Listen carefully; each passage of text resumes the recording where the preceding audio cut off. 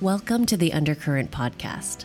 I'm your host, Liana Lumawig, life coach, surfer, and ex-corporate girl living in Bali. I've been in unfulfilling jobs and relationships that used to drain my energy and confidence to the point where I was miserable. If you can relate, this podcast is for you. I'm here to tell you that you don't have to stay stuck and settle for anything less than what makes you happy. You can choose how to work, love, and live on your terms. And this podcast will show you how. Let's dive in.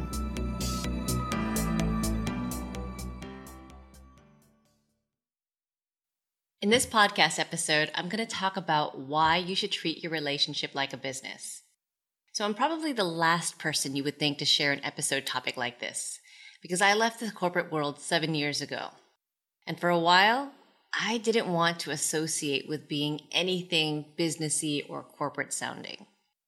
Maybe it's from the years of experience in toxic work environments, or maybe it's transitioning to island life in Bali. But I'm someone who identifies as a more feeling person.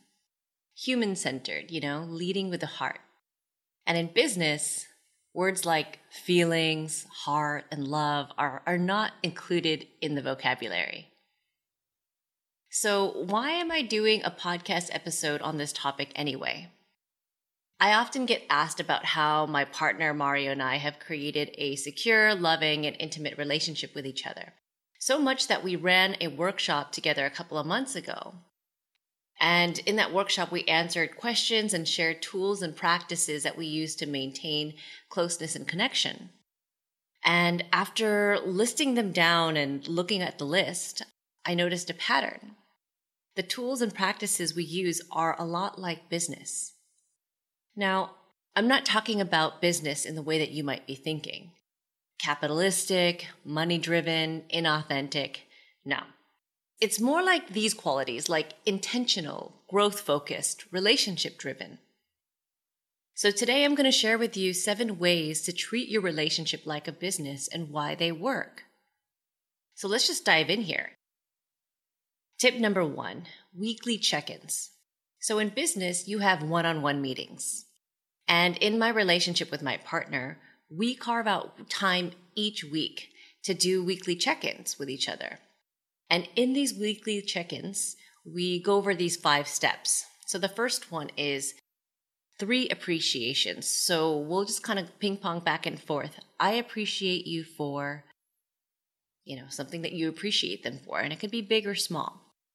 The second part of the check-in is we like to talk about what's going well in our relationship. So, we seem more connected. We didn't really have conflict this week, something like that.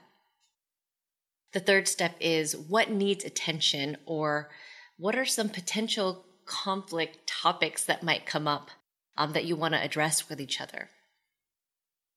The fourth one is what do we need to do this week to make each other feel loved? And we can request from each other, I love when you speak my love language, or, I love when you offer to do the dishes, even though it's my turn, something like that. And then the 5th step for the check-in is we go over the calendar for the week. And we take a look at what happens during the week, which is normal, and what are some of the new things that are coming up during the week, or some of the unexpected calendar events that are happening in the week, just so we can know what we're dealing with each other throughout the week. So doing these weekly check-ins keeps us feeling connected, and it's a good way to prevent and proactively address potential conflict. So tip number 2 is learning hour. So in business, you always want to stay on top of your game and keep your skills sharp, right? So in the same concept can be used in relationships to grow together with your partner. Mario and I set aside 1 hour each month to learn new relationship skills and tools. So we dive into books, Instagram posts, and videos. Some sources that we've looked up are from the Gottman Institute. We've looked up attachment styles, love languages, communication tools like nonviolent communication. And the benefit here is that we become more aware of ourselves, like what our patterns are, and of each other. So what actually happens with the other person during the conflict. We learn how to love each other better so we stay in the energy of love more often. So, for example, when Mario and I learned our attachment styles, it really helped us in navigating conflict. We were able to label what was really going on in the moment and extinguish intense interactions quicker. So now our conflicts aren't really fights. They're more productive. They're still difficult conversations, but we find opportunities to learn more about each other and what our needs are. And we learn how we can support each other better. The third tip is have a shared vision and shared goals and values. So in a business, you've got a company mission and vision, right? And having the same in your relationship can be a big plus. In my relationship, it's been helpful to know where we each want to direct our lives together as a couple, but also individually. Doing this allows us to make moves that are in alignment with our deepest desires. So we'll have meetings about big topics like marriage and kids and, what we want the rest of our year to look like. We also have a shared of list values that are specific to our relationship that keep us grounded, connected, and they also help us make decisions better together. So when you know what each other's values and goals are, you can help each other reach them better, right? The fourth tip is have articulate communication. When you communicate in the business world, you've got to be very clear and precise with your words. And sometimes you even got to go back and forth in your communication just to get on the same page. And that can get really time consuming, especially if you're communicating over email. And, but you want to make sure that you're clear because making the wrong assumptions in business can cost you. And this is the case for relationships as well. So how many of you listening have been angry about something and your partner asks, "What's wrong?" And instead of sharing what actually is wrong, you say, "I'm fine," right? So I'm definitely guilty of doing this in the past, and I've done this way too many times that I can count. But we all know that this doesn't work, and it just delays a fight. It's inevitable, right? And it can even intensify a fight. So when Mario and I learned how to be clear with our communication, our relationship shifted big time. We learned how to speak each other's love languages. We learned how to set up hard conversations and feel safe while having them. We learned how to request what we needed from each other without it being weird. Remember, your partner isn't a mind reader. And there's a big benefit in communicating articulately and clearly and transparently. It can help you get your needs met and build rock-solid trust and connection in your relationship. Tip number 5, talk about your business together or your career. So we co-work together, right? My partner and I, and we ask each other for advice and feedback all the time. Sometimes we even film each other for social media content. And just want to remind you that the person you choose as your partner is going to have an influence on every aspect of your life, especially in business. So, don't shy away from talking about this part of your life with each other because regardless if you talk about it or not, they're going to have an impact. Tip number 6, do a SWOT analysis. I know it's a super businessy term, but you know what a SWOT analysis is, right? It's a strengths, weaknesses, opportunities, and threats. So in my relationship, we know each other's strengths and weaknesses. We are aware of when we shine, and we make sure to celebrate these shining moments with each other. We also know each other's vulnerabilities.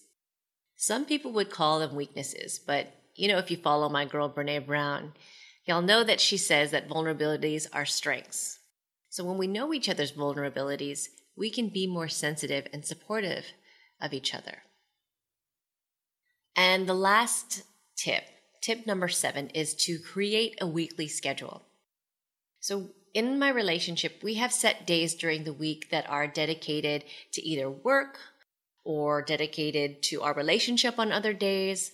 We've got one day in the week that's dedicated to social events, and we even have a planned do nothing day. And we created our schedule in an organic way just through kind of flowing together at first. I noticed that Mario likes to have dinner later, like at 7 or 8 or, doesn't matter really. But I like having early dinners. I'm like the grandma club, right? If it's 6 o'clock, that's cool. But even earlier, I'm down with it too. So 5 o'clock, I could be having dinner at that time. Mario works European hours. So here in Bali, that's in the afternoon and evening. And I work US hours. My clients are in the US mostly, so I'm working more in the morning. Sometimes our schedules sync up where we can actually have meals together and hang out. But sometimes it doesn't end up working. So we figured it out, and now we have different nights where we plan to spend alone. So on Mondays and Wednesdays, Mario and I said, you know what? These are our nights to do whatever it is that we want to do. We can work late. You can have dinner whenever you want. If you want to binge on Netflix, whatever it is that you want to do, like these are nights to go ham on what you need to do for yourself. So this way, if I want to eat early, I don't have to wait, or I don't have to ask him like, hey, can you end early? I don't need to feel compelled to wait for him. I can decide at the last minute, you know what, I'm hungry, it's 5 o'clock, and I want to eat right now. So if either of us wants to work late, we'll plan on doing that too, like guilt-free, without having to check in with each other, because it's just an expectation that, we're doing our own thing tonight. And if it turns out that both of us are free and we want to hang out, we'll do that too. Mario and I also wanted to have certain days where we do share dinner together. So we've dedicated Thursdays and Sundays to have dinner early, and we're both free and available by 6 p.m. On Saturdays, those days are reserved for doing nothing. So we've got no commitments or appointments on this day. We can kind of flow and do our own thing.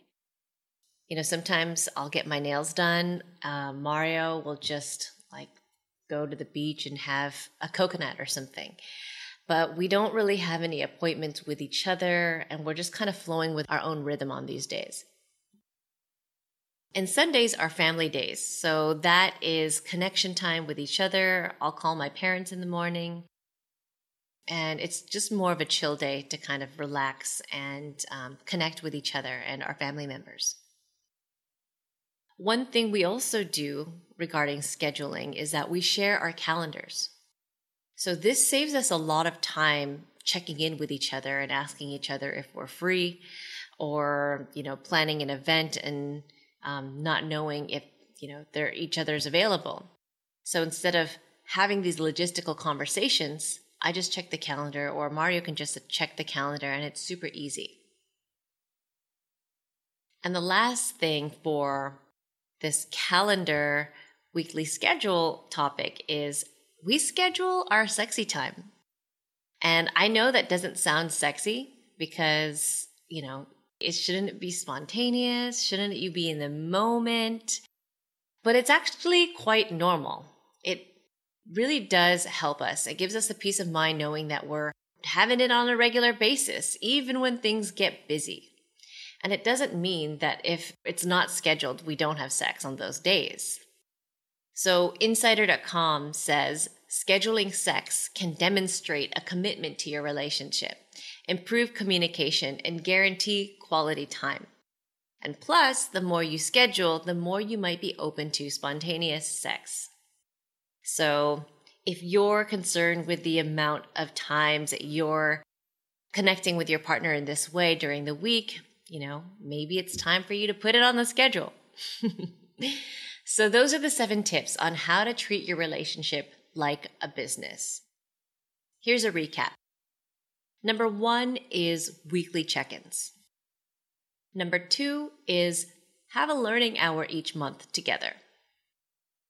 Number 3 is have a shared vision, shared goals and values. Number 4 is articulate communication. Number 5, talk about your work together.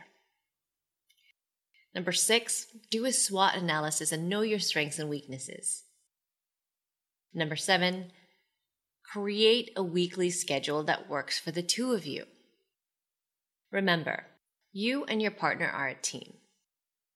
Do what you gotta do to create harmony in your relationship. I know the whole business of a relationship idea doesn't sound super sexy at first, but when you have the tools and the practices that help you get your needs met, where you support each other and you can manage conflict easier, your relationship can thrive. Take care, my friends, and I'll see you next week.